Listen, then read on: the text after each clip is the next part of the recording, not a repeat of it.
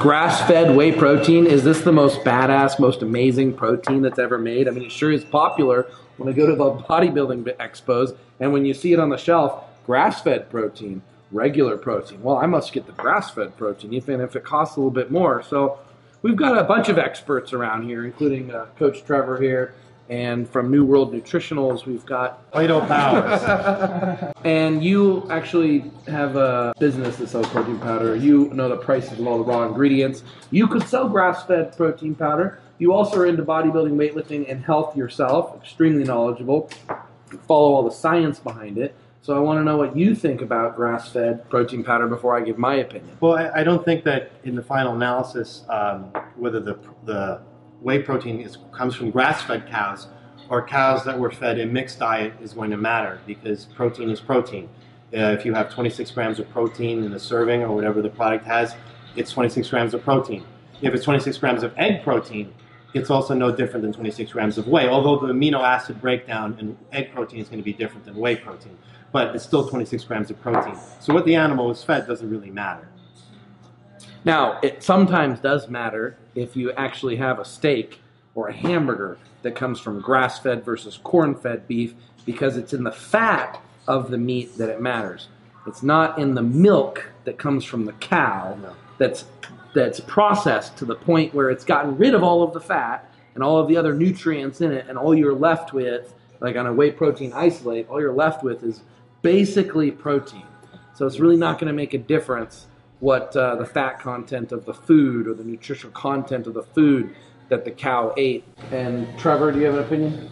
For protein powder, it's exactly what you said.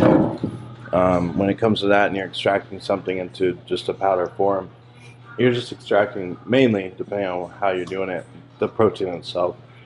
So when it comes to powders, protein is protein. When it comes to a whole natural food, it could be a little different, but the protein itself will be the same. The different vitamin, mineral, and fat content would be different in whole food. So as far as protein powder, the way to extract it, doesn't matter. Now, I did this video not actually because I care so much about grass-fed protein.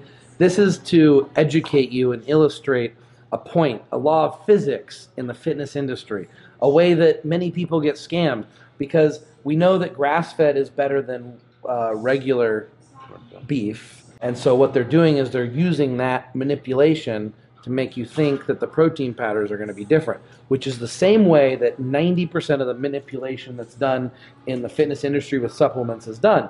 They'll take a medical study that applies to one set of facts, and they'll take out a couple of the facts that they want and apply it to a supplement that's total crap, that does absolutely nothing for you in the dosage that it's used for, because in the study it worked for someone who had a specific disease, and then they're using that study to try and infer that it's going to work with people that don't have that disease. I think it's just one of the many common examples of how we get scammed. Route of administration. And you just have to assume that if a supplement company's main goal is to make a profit, which 99% is, that is the passion behind it is the passion to make money, then they will find ways to make money off of our gullibility.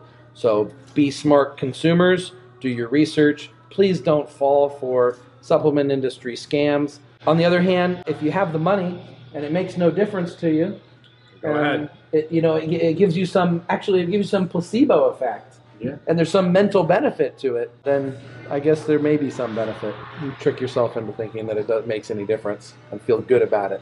And pay a little bit extra for that. Be swole, my friends of freedom, pioneers of clean revolution. Yeah, hundreds on my bed, texting with the bill, roses in my wallet and I'm flexing it for real. Racks on racks on racks, I look like rookie of the year.